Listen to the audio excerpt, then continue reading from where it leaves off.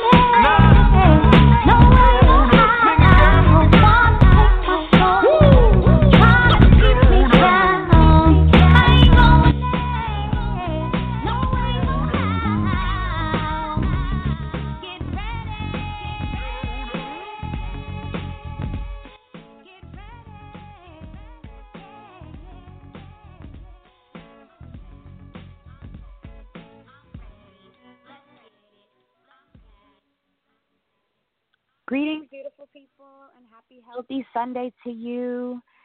I am April Diane, your host for today, and I just want to remind you to check on, and you can listen to all the past shows. Last show was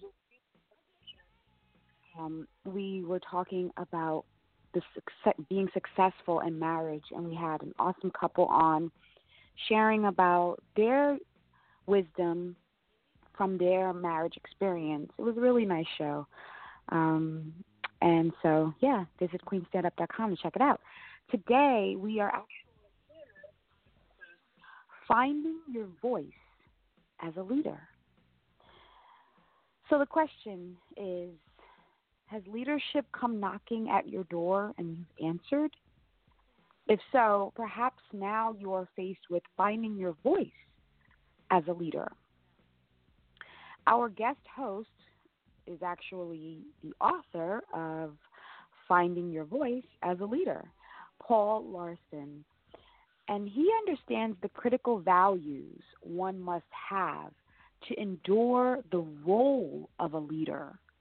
His intention in his coaching practice is to help us create a persuasive vision to get the outcomes we desire as leaders.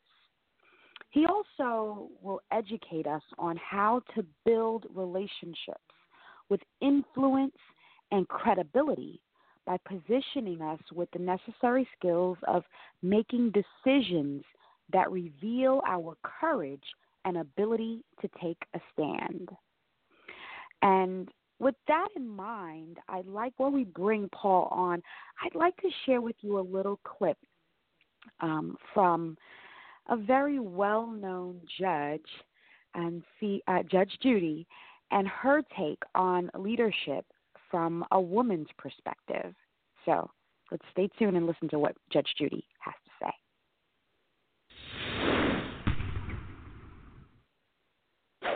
I think that women can be respected and liked at the same time.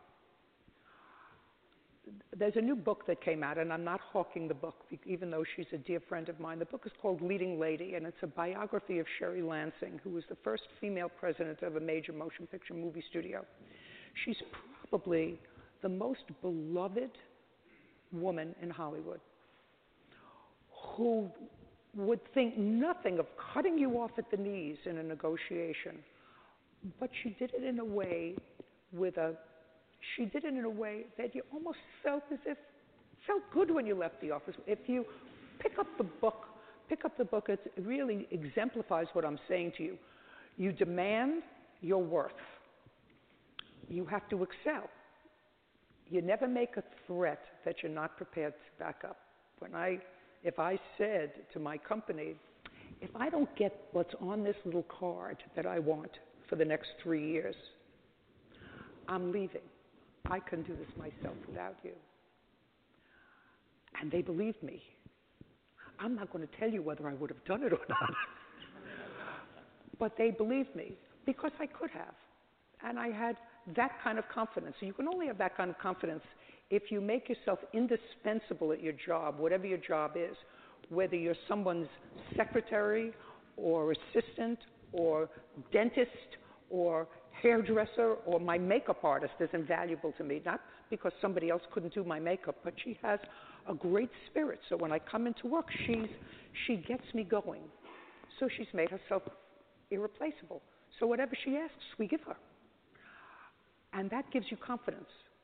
So you can be liked and respected. But if I had to choose between being liked and being respected, I would choose being respected.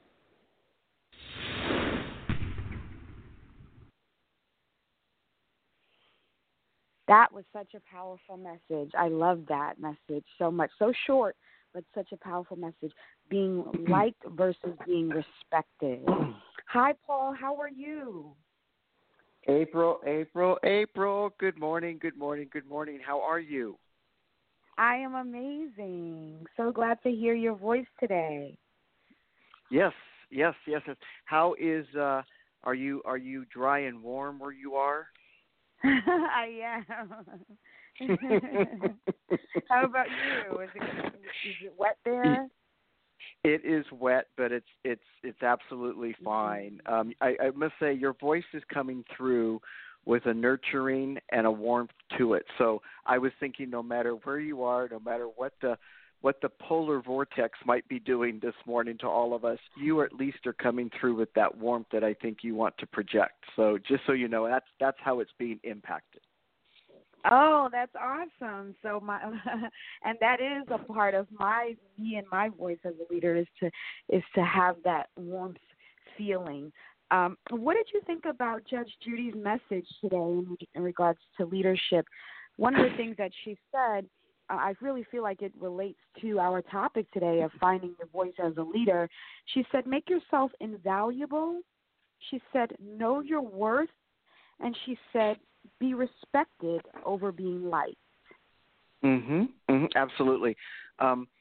First of all, for me, there's no coincidences. I think we all have reasons for discovering our own voices. And I'm saying that because when you said you were going to play a clip of Judge Judy, she's one of the icons I use as a leader, a mentor. So it's ironic that you used one of her clips because I look at her as somebody who knows her worth, certainly uses her voice for good, and has an assertiveness and a confidence that comes right out. So that's, I think, just brilliant on your part regarding that. I absolutely concur with what she's saying around First of all, knowing your worth. I think we go through life and we look for our value and we look for our worth in other places. And in today's world, it's so easy, right, to compare. Look at social media, which has done a wonderful job of connecting us on so many levels. But at the same time, it has a way of disconnecting us from ourselves because we're looking at other people, other organizations, other types of benchmarks to measure ourselves against. So we sometimes take that worth or that value and we look and project it onto other people. So knowing your worth and then understanding how you actually bring out that worth, how you author your potential, how you author your voice so that you are bringing value to whatever situation you're in. But it starts with knowing your worth in order to garner your own like and respect to yourself. I love that so much, Paul. And I think what a better way to exemplify that you know your worth than being willing to walk away. And that, that's one of the things that she talked about is you have to be willing to walk away. Like you can't make a demand or say, I'm going to do this and then not act on it, because it's saying that, I have an idea that I'm worth something to you, but I don't value it enough. So that's important what you said about value. Like you can know your worth, and that's great. That's half of it. You're halfway there. But you also have to value your worth as well. And I think that a big part of valuing your worth is being willing to have the courage to take a stand and to walk away. Because if you don't stand for something, you fall for anything.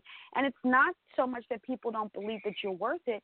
They just know that you don't really value how much you're worth it. So they will take advantage of your not being able to stand in knowing your worth.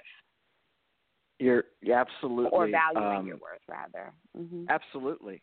People will know that. They sense it, and then you will project it in your presence, in your communication, whatever that might be, right? What she is talking about, and then what you are defining even more more in depth is boundaries. You have to know your boundaries. Because boundaries create worth. Think about it. When you draw a line around anything, either a fictional line or a line that's actually a line on a piece of paper, the value is what's in that line. It's what's contained in that circle, that square, or whatever you might draw. That's what a boundary does. And we know when we cross over our boundaries or when we compromise our boundaries, and so do other people. Right? Yeah, and being able, to your point, being able to walk away is saying, wow, I have a value here, and you know what? This just may not work out. There may not be alignment with my value and what your need is. So whatever the situation is. So I am going to walk away from this.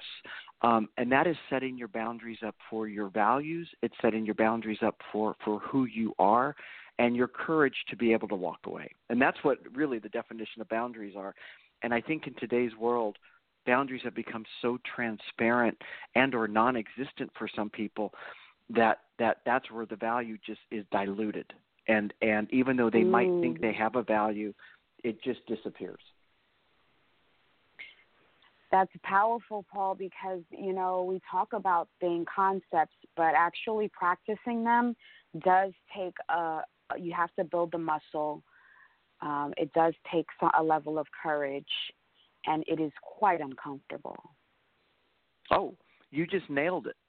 You just nailed sort of the instructional manual about how it will feel to actually establish your value, establish your boundaries.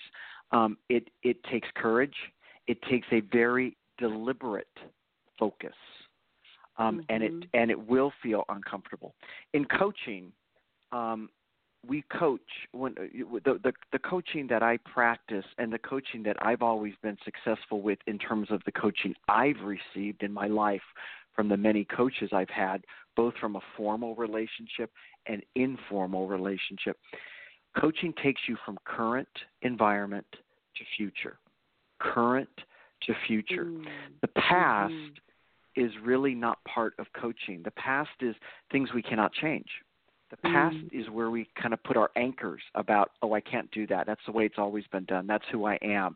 I've always been this way. We hear that all the time with people. We hear it all the time with organizations. Oh, we don't do it that way. We've always done it this way. That's the past.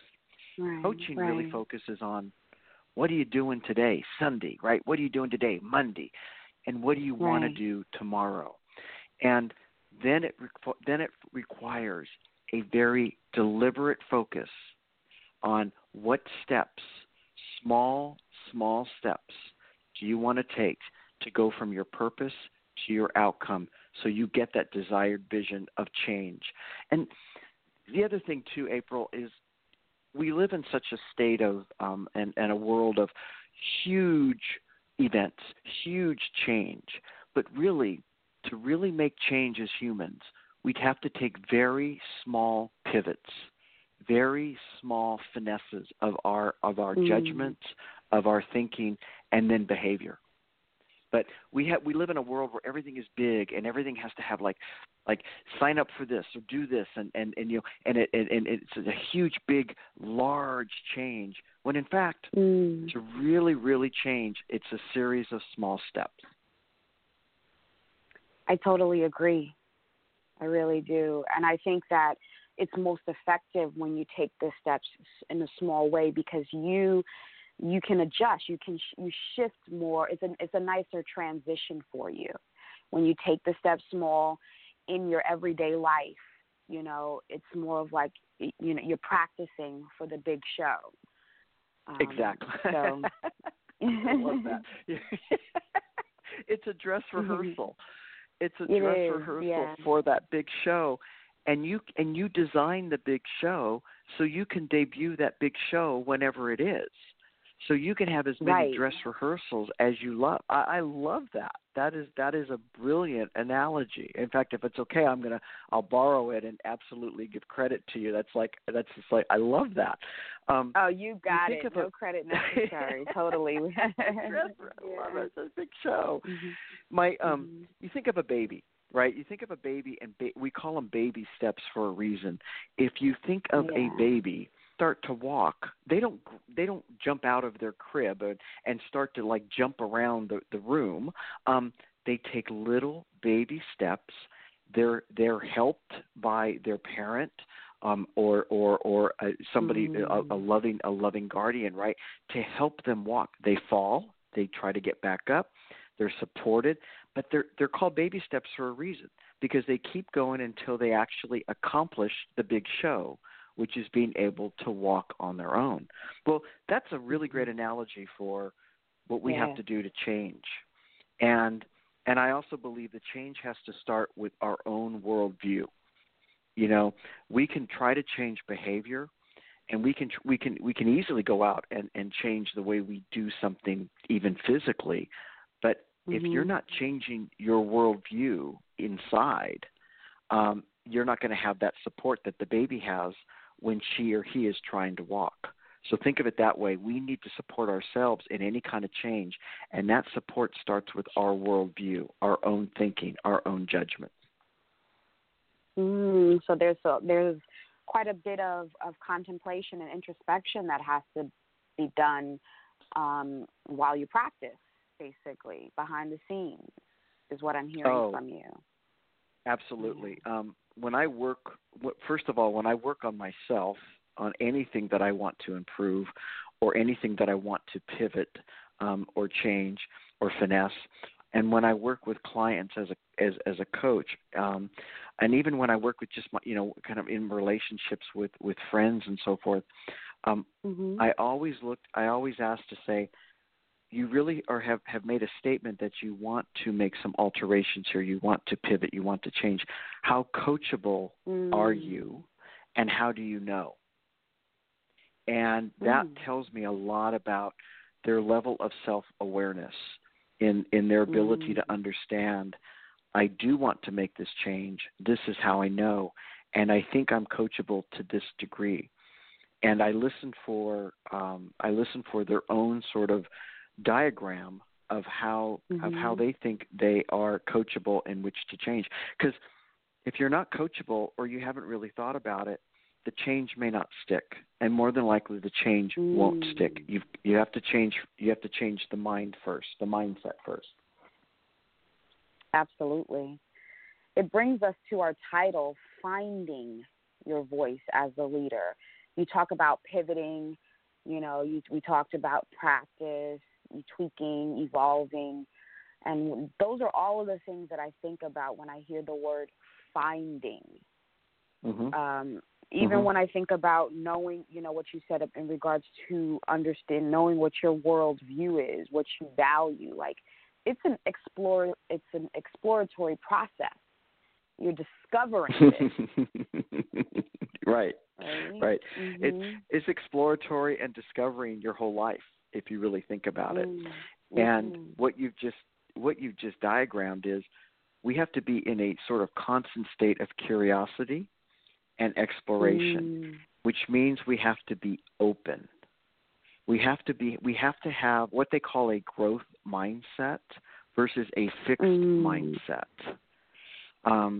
And without going into, we don't have to look very far in our world to see fixed mindsets. I think that's part of what happens in our communities is when people have a lot of fixed mindsets that they're not open to even looking at another viewpoint or another worldview, they begin to talk louder. Their voice gets louder. Well, we know that louder doesn't make it more easier to understand, right?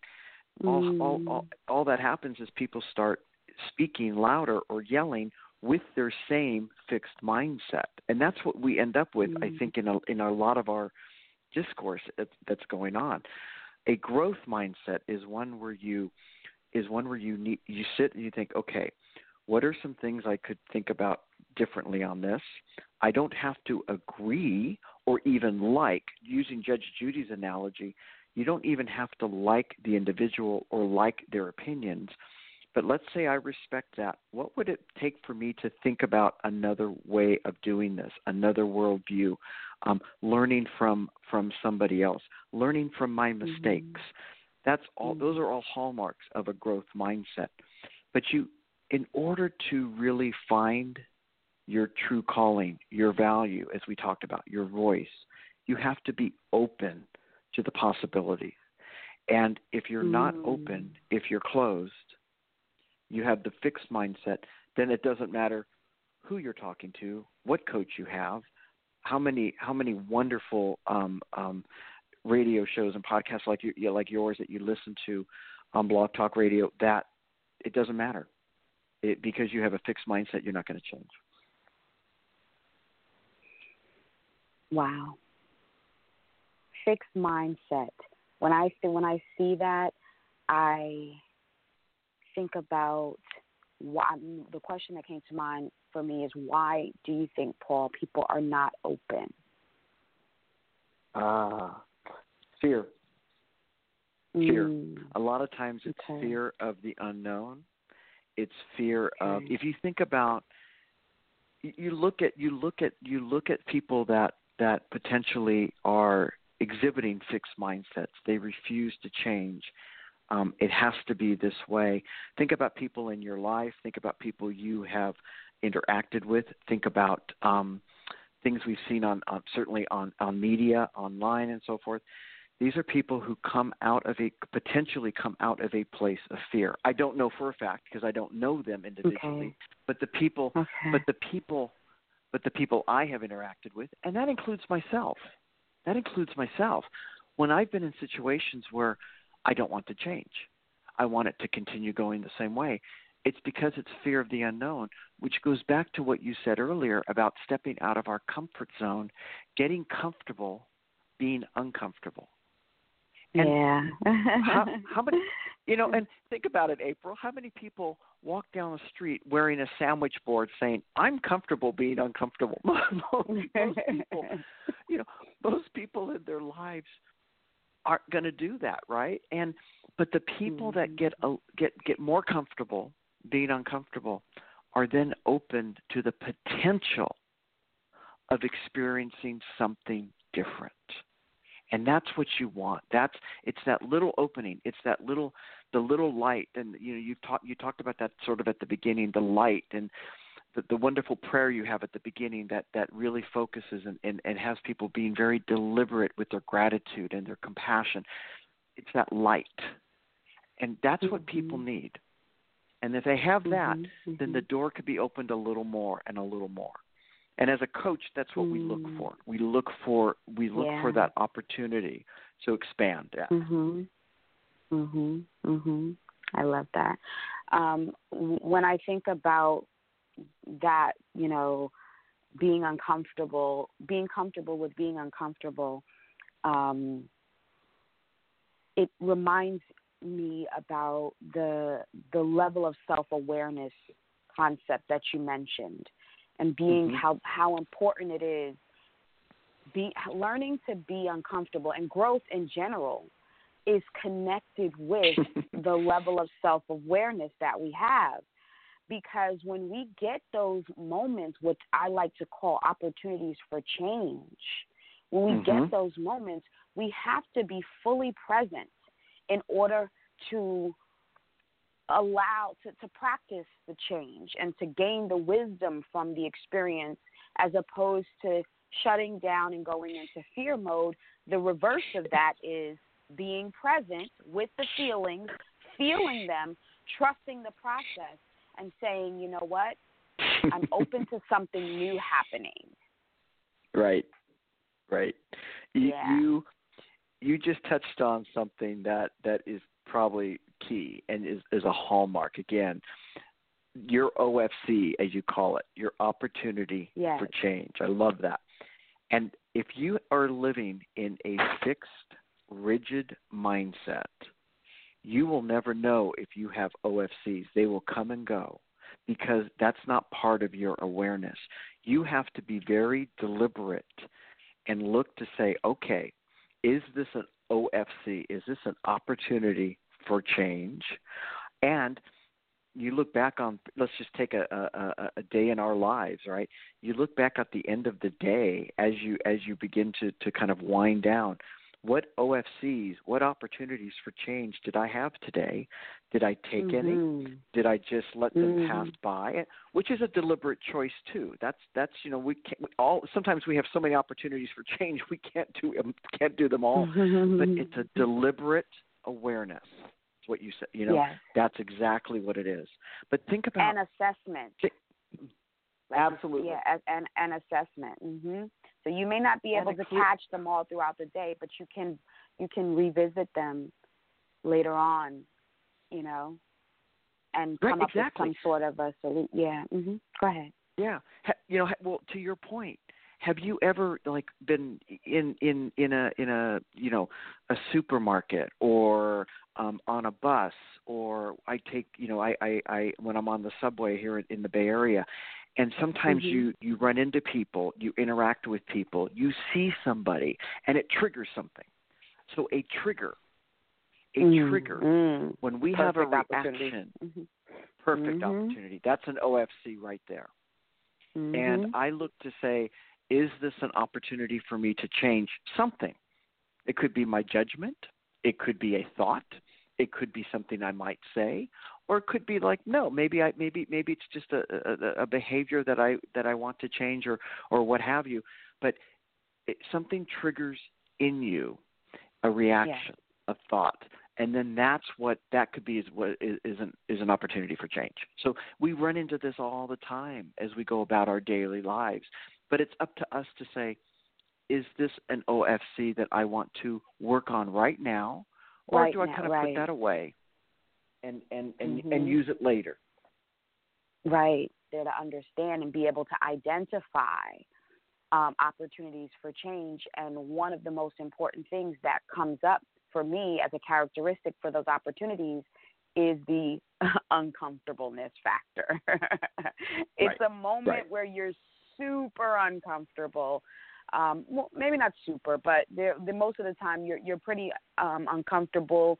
You have to think, but what makes it so priceless and what makes it an opportunity is your level of awareness during the moment. And so many times we're so busy trying to distract ourselves, or fear is trying to push us away from it, right? That we can miss those opportunities. And I'm a firm believer that when what you ask, it is given. You know, when you ask for growth, you ask, you know, to learn a lesson or to strengthen a muscle, you're given experiences that will support that desire. So as a leader, in order to, like, when you're finding your voice, you have to realize that you're going to be given those opportunities to find your voice. And you know, they're going to come just consistently. So embrace them, you know, embrace Absolutely. them. And because this is when you're getting your chance to practice what your values and your beliefs. Tell us, Exactly. Paul, what can our listeners expect to find in your text, Finding Your Voice as a Leader? Well, it's part, you know, the book is kind of a labor, as we like to say in life sometimes, right? A labor of love. So I found it really is sort of, it's not a I'm not going to bore people with my story in the book, so to speak, but it's dedicated to my sister, my late sister, who really kind of just kicked me in the behind to get out there and get my message out. And if I want to look for somebody, to your point, who always looked for her opportunities for change, she was an incredible person in her community. She was an incredible person in her faith. She was an incredible person in her leadership in life and her business and so forth. And she ran a company on her own. She had 7 children.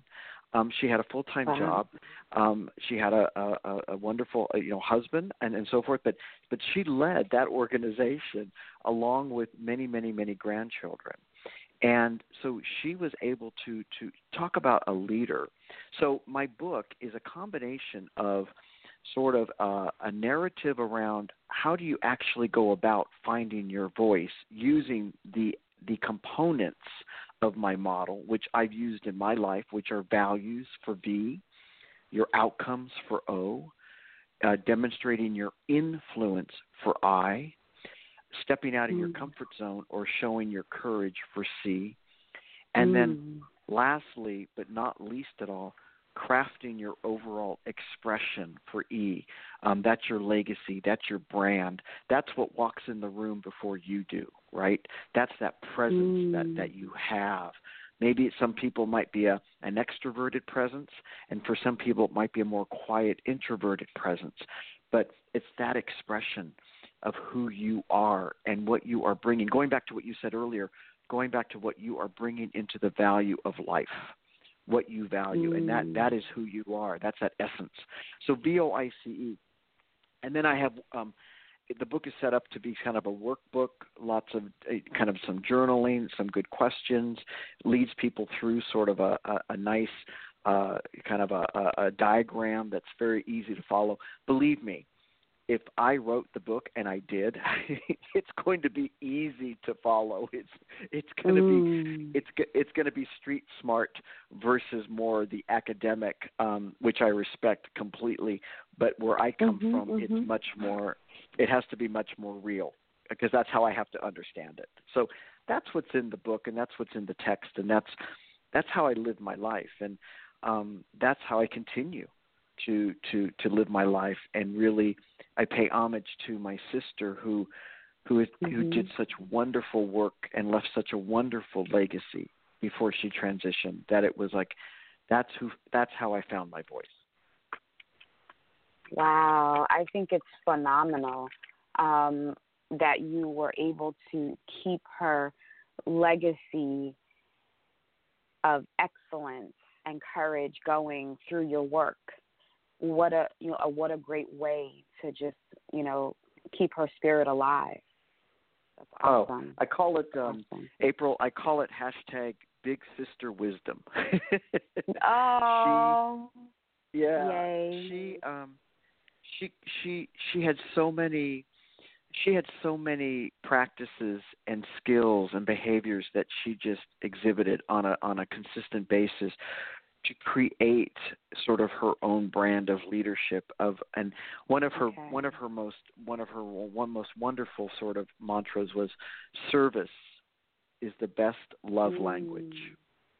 And that's what she lived. And if you think about today's leadership and how we should be as leaders in any facet of our lives, we should be in service to others. And absolutely. I think we miss that sometimes in today's environment because it can be very egocentric, versus being and it's okay to have an ego. Ego can provide us confidence. It can provide us the DNA, but it's not all about me. It's not all about I am in service to others. And I ask myself that too. How am I in service to others today? And how am I in service to myself today? Because it goes back to what you said earlier. We have to value ourselves before our value will be projected to others. And I think you just hit it right on the head as to why leadership is going through the struggle and the challenge that it's facing right now in terms of having an apt amount of leaders out there is because so many people, they're serving, but they're forgetting to bring themselves into that equation as well. Like, yes, we're here to serve, but we also have to understand that we matter too in that because we're the vessel that the service is being brought through. So a big key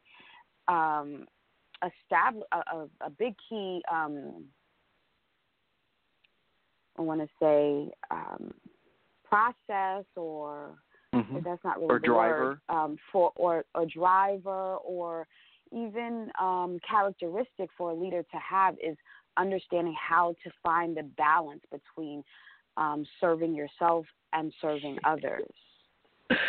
There's another B word, which is balance. Yeah. So we've had boundaries, and we have now balance. And if you think of boundaries, which we talked about earlier, boundaries can create balance because when you draw a line, that can create a balance, right?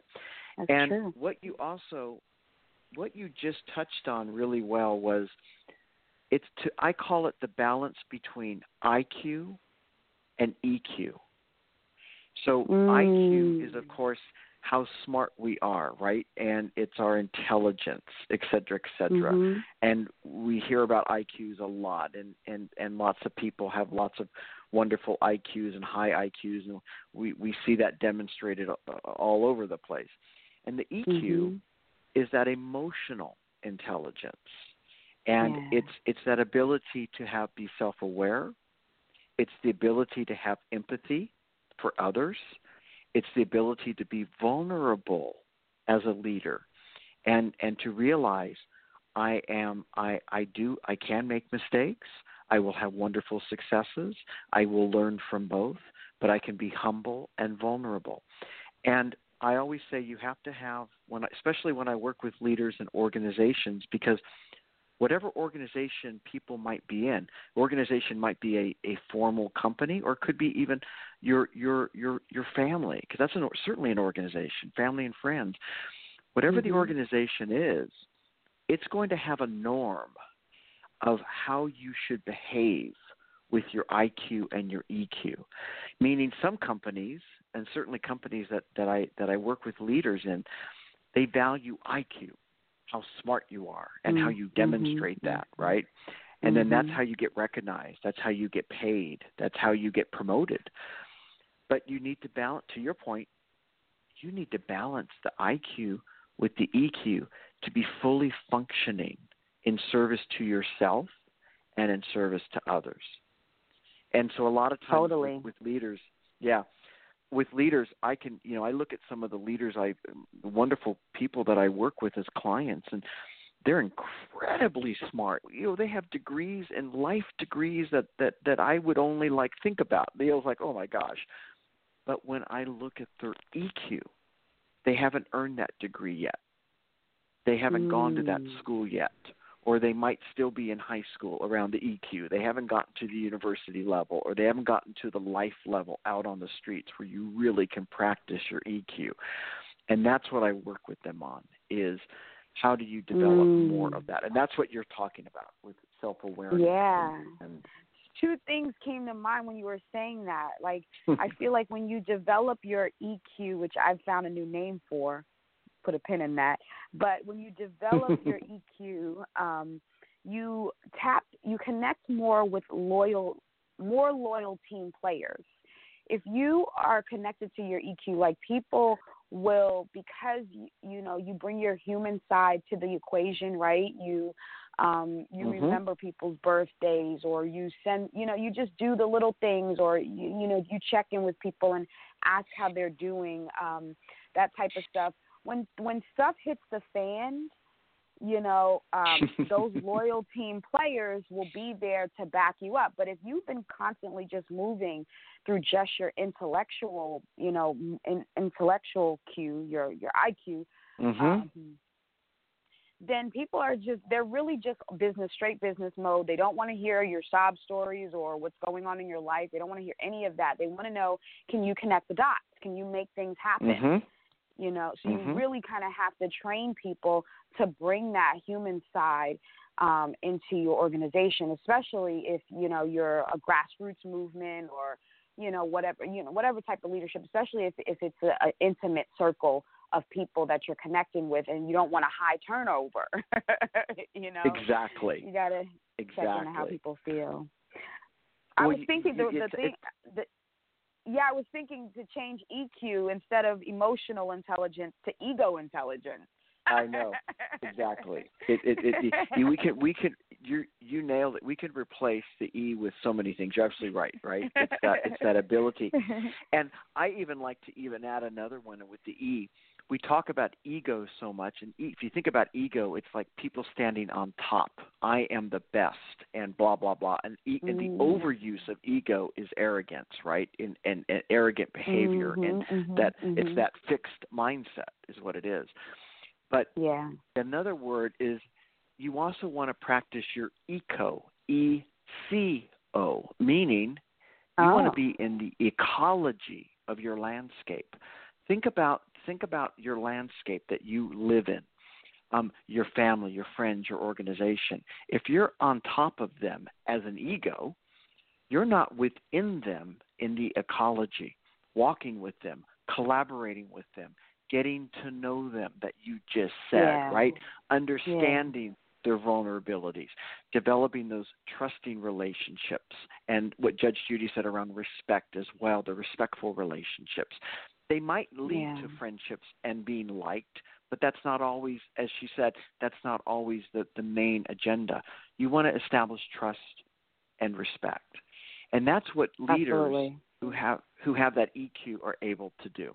To your point, it's how you garner influence. You don't influence people because you stand on top of them or they report to you on an org chart with a line. They have to follow your orders, quote unquote. Then, influence is being able to get people to do things that don't necessarily report to you, or they don't necessarily have a direct line to you, but they want to follow you because of who you are, your credibility, your expression, your presence. That's all about EQ. That's exactly what you said around how you develop that. Does that take more time? Absolutely. But that's the whole point is developing that EQ. And for people that come from a that IQ space, that could be stepping out of their comfort zone. That could be stepping out of their comfort zone. It could be. Yeah, and because if you're in, like what you talked about, survival mode, you have this mindset of there's not enough time for all of that stuff, right? There's not enough time to get to know people, and that's like one of the biggest things that you're operating from that point of view. But if you are out of survival mode and you're in thriving mode, and you know that everything is working out, you're trusting the process. You believe that there's enough time to, connect with people on a deeper level. So it's also about, it brings us back to just the level of self-awareness and what type of mode you are in. One of the biggest things that you just helped me to discover is about value. And I was looking at your breakdown of voice, and just identifying your values is one of a really great way to keep your IQ and your ego in check. I think that not so many people who are in survival mode, they haven't really connected with their values. Not that they don't have them, it's that they haven't connected with them because part of them doesn't believe there's enough time for that. And they're not operating from a model of, I'm going to create my voice as a leader. They're operating from a model of, there's already an expectation of leadership, and I have to follow that. Exactly. And so exactly. The idea of bringing my own voice to, this whole thing is like, what? And it goes back to, do I matter? Do I value me? Do I know my own worth, as an individual? But again, you helped me to understand that my value right now, the question, sometimes you're just asking the question. My value is helping other people to shine. That's valuable to me, to see someone who has a gift and to be able to help them to pull it out of them, to tap into that. And so everything that I do has to be centered around that concept or that idea.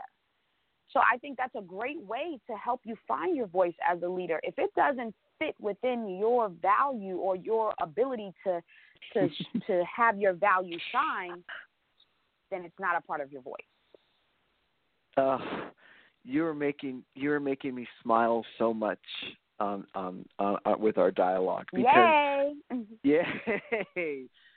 You just in that brilliant narrative, you just captured the essence of voice and finding your value.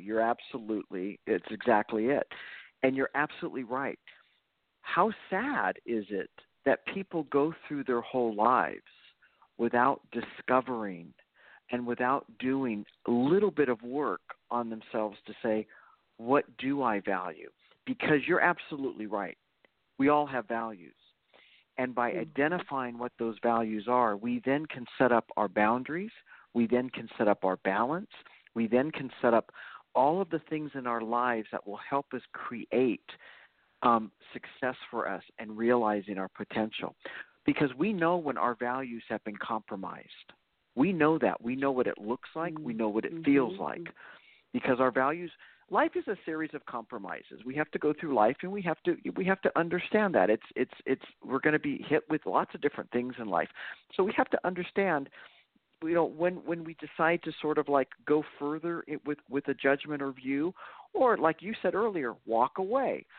That's a series of compromising behaviors, which can be very powerful. But we all have values, and one of the things I find is always an aha for me is when I go in and I talk to, let's say, a leader in an organization. It might be a business or a for-profit, nonprofit, it doesn't matter. But they've been leading for 20, 30 years. And I say to them, what is your philosophy on leadership? What is your how do you lead? What is that model of leadership that you practice? What is your philosophy? Because you have such a wonderful legacy. And they look at me and they go, I have no idea. And I said, well, what's your legacy of leadership? What do you want? What's the imprint you want to leave on the world? What's the imprint you just want to leave on your team? And they look at me and they go, I've never thought about that. And I think, wow, yeah. And I think if you don't author your legacy, if you don't author that imprint, believe me, it is being authored by other people. Other people are crafting your legacy for you. So why not jump in and be deliberate, beginning with the identification of who you are, your values, your worth, and say, this is the legacy I want to leave. And that goes back to exactly what you said about yourself. Who you are, what you do. You want to allow other people to shine. You want to make other people shine. You want to provide a roadmap for other people to shine. That is your legacy right there. That may not be your entire legacy because you have other things, but that is one of your pivotal legacies, April. Well, some people have never identified that, and they've been working their whole lives, and they might have a great body of work, but they've never done it in a deliberate fashion. And that's what the voice can do is really at least articulate some of that and give people voice to who they are. Well, I feel like you helped me to simplify it. That's when I'm looking at your breakdown of the acronym VOICE. It helps me to simplify what I value, my outcome. You said, identifying your value, establishing your outcome, wanting people to shine. What does that mean? What does that look like? Them standing in their purpose, right? Doing so, demonstrating my courage. That's huge. Like demonstrating courage, meaning being willing to step away if your value is compromised. You have to, because otherwise you're not going to get your outcome. So it does help. This whole model that you have set up here, has really simplifies the process of being able to find your voice. I'm on his website, by the way, everyone. It's paulinlarsen.com, and you can see here what his model is for your ability to be able to find your voice. So definitely you want to check it out, because I feel like a big part of being successful in life is being able to simplify processes so that you can actually carry them out and demonstrate them in your everyday life. And Paul has definitely made this process of leadership and finding your voice as a leader very simple for us. So thank you for this wonderful breakdown. And we're going to take a little break here, Paul, before we close out for the day. We're going to hear my mom's going to come on and share her wisdom on leadership, and so we'll be right back.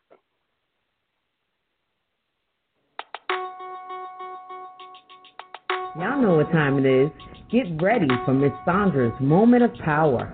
Mama's on, she's dropping them jewels. Mama's on, better listen up and you'll grow. Finding your voice as a leader. Good morning, queens and kings. There's a leader in each one of us. We just have to know when to allow her or him to be heard. We tend to get very comfortable being in the background as a leader as long as the assignment is accomplished. But what happens if the assignment is ambushed and the deadline is not missed, or if the assignment doesn't get accomplished? Yep, you guessed it. The leader has to step up and take ownership, even though it was pitched as a team effort. Someone has to take the fall for the mishap. So it takes a lot of will and confidence to find the inner self voice of a leader that we all have. The voice of a leader doesn't have to be loud, but the voice and actions have to be confident and strong. Standing on your decision, even if it goes against the crowd, giving your team the acknowledgments and praise is the voice of a leader. Working alongside and with the team is the voice of a leader. If the assignment looks like it's not going to make it, stepping in and suggesting to revisit is the voice of a leader. Also, letting your team know that it is great to be successful, but it is also great to be unsuccessful because you get to try again. Yep, your voice as a leader can be found in your actions and should not be arrogant, but hospitable and have self-control. And let us not grow weary of doing good, for in due season we will reap if we do not give up. Galatians 6:9. Be blessed until the next time, and happy Sunday to all. Yes, happy Sunday to you too, Mom. Thank you so much for that powerful message. There's a leader in us all. There's a leader in us all. I love that so much. I love that you said that a leader has to step up. No matter what happens, a leader has to step up. And ultimately, that's when you really get the opportunity to shine, is when things go awry. Like you have to make a decision. And being definitive in your decisions is so crucial as a leader. Strong, confident actions, looking for your value in making your decision. How you respond is so crucial. I thought that was just such a powerful message. How about you, Paul? What did you take away from Ms. Sandra's moment of power? Oh, boy. It was more than a moment of power. I would say it's a lifetime of power, because her voice definitely came through on that, and the wisdom in that voice. And the key message that you just reiterated as well of what your mom said was, when things go wrong, when we make mistakes, when we fail, as we will in life, how we go about learning from those mistakes, how we go about taking accountability for those mistakes shows everything about how we are as a leader. And that's where the EQ, as we talked about, comes in. Because sometimes when those mistakes happen, we just might say, oh, move on. It's your fault, point the fingers. But really, to really stand in that, learn from that, be vulnerable, and that certainly can be uncomfortable, but that is hugely showing who we are as a leader in terms of confidence, in terms of our brand, and more importantly, in terms of our service to others. Oh, yes, that's powerful. And you know what came up for me just now, to your point, is that you, like, about the whole value aspect and your worth, when you make a mistake, how you shine in that mistake says so much about you knowing your worth beyond the mistake. You know, I remember a message that I heard in Michelle Obama's book, Becoming, where she said that former President Barack Obama, the first time they went, she met him, he was late when they were to go out on a date. And he was late. And, like, that would have been for many women, that would have been like a red flag. Like, what the heck? Right. He's late for the first time. Who does this dude think he is? Don't he know? My time is valuable. So, but she said, she made a point that when he showed up late, he was just as confident as if he was early. She said he was just like, hey, I'm sorry I'm late. But he just knew his worth so much. I guess he just knew that overall, I'm a stand-up guy. He probably was, late because he was on some type of doing some type of missionary work for his cause and purpose. And so he didn't have any qualms about him being late. Yeah, he was apologetic. He showed up still strong and confident. I apologize that I'm late. I'm going to make up for it. Don't worry about it. Let's go have a good time. And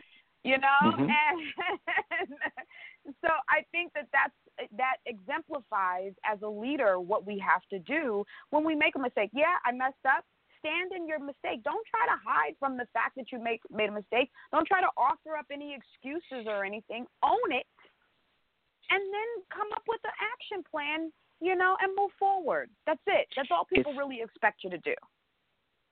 Bingo. It's as simple. You talk about simplicity. You just nailed it with that. And her diagram of that in her book, that's it. It's that simple. We don't have to go on to a huge drama thesis around why we were in that example, why we're late, the bus was late, the dog ate my homework, all the things that we use as excuses in life and crutches. Nope, okay, I messed up, I'm sorry, well, let's go forward and we'll figure that out. That's what leaders do. That's what true leaders do. The leader who understands the balancing the IQ with the EQ. Yes, marvelous. This was such a wonderful discussion, Paul. I've identified where listeners can go to find you. Paul N. Larsen, LARSEN.com.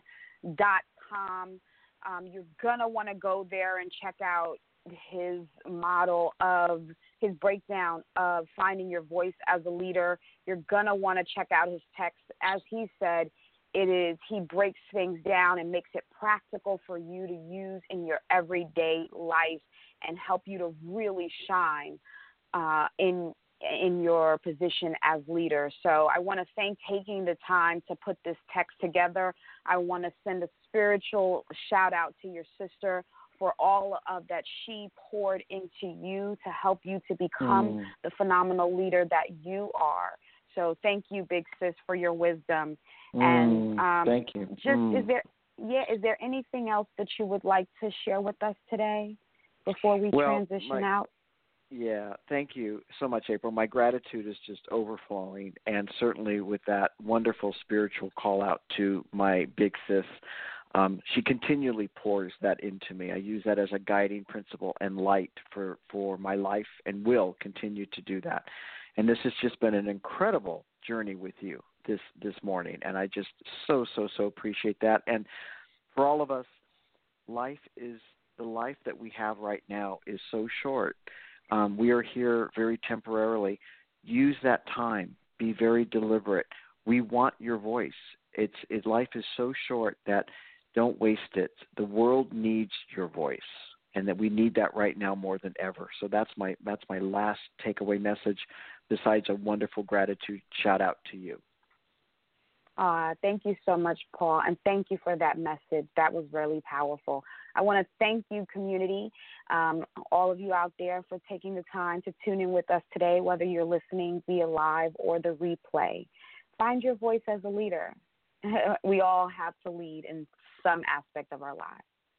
Stand in your leadership.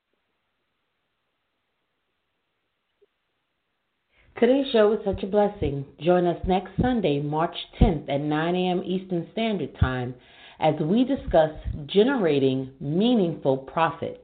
Our guest host will be author Rod Wallace. To learn more about Rod, visit his website at www.rodwallacephd.com. Until next time, and always, beautiful people, be blessed, and Queens, stand up.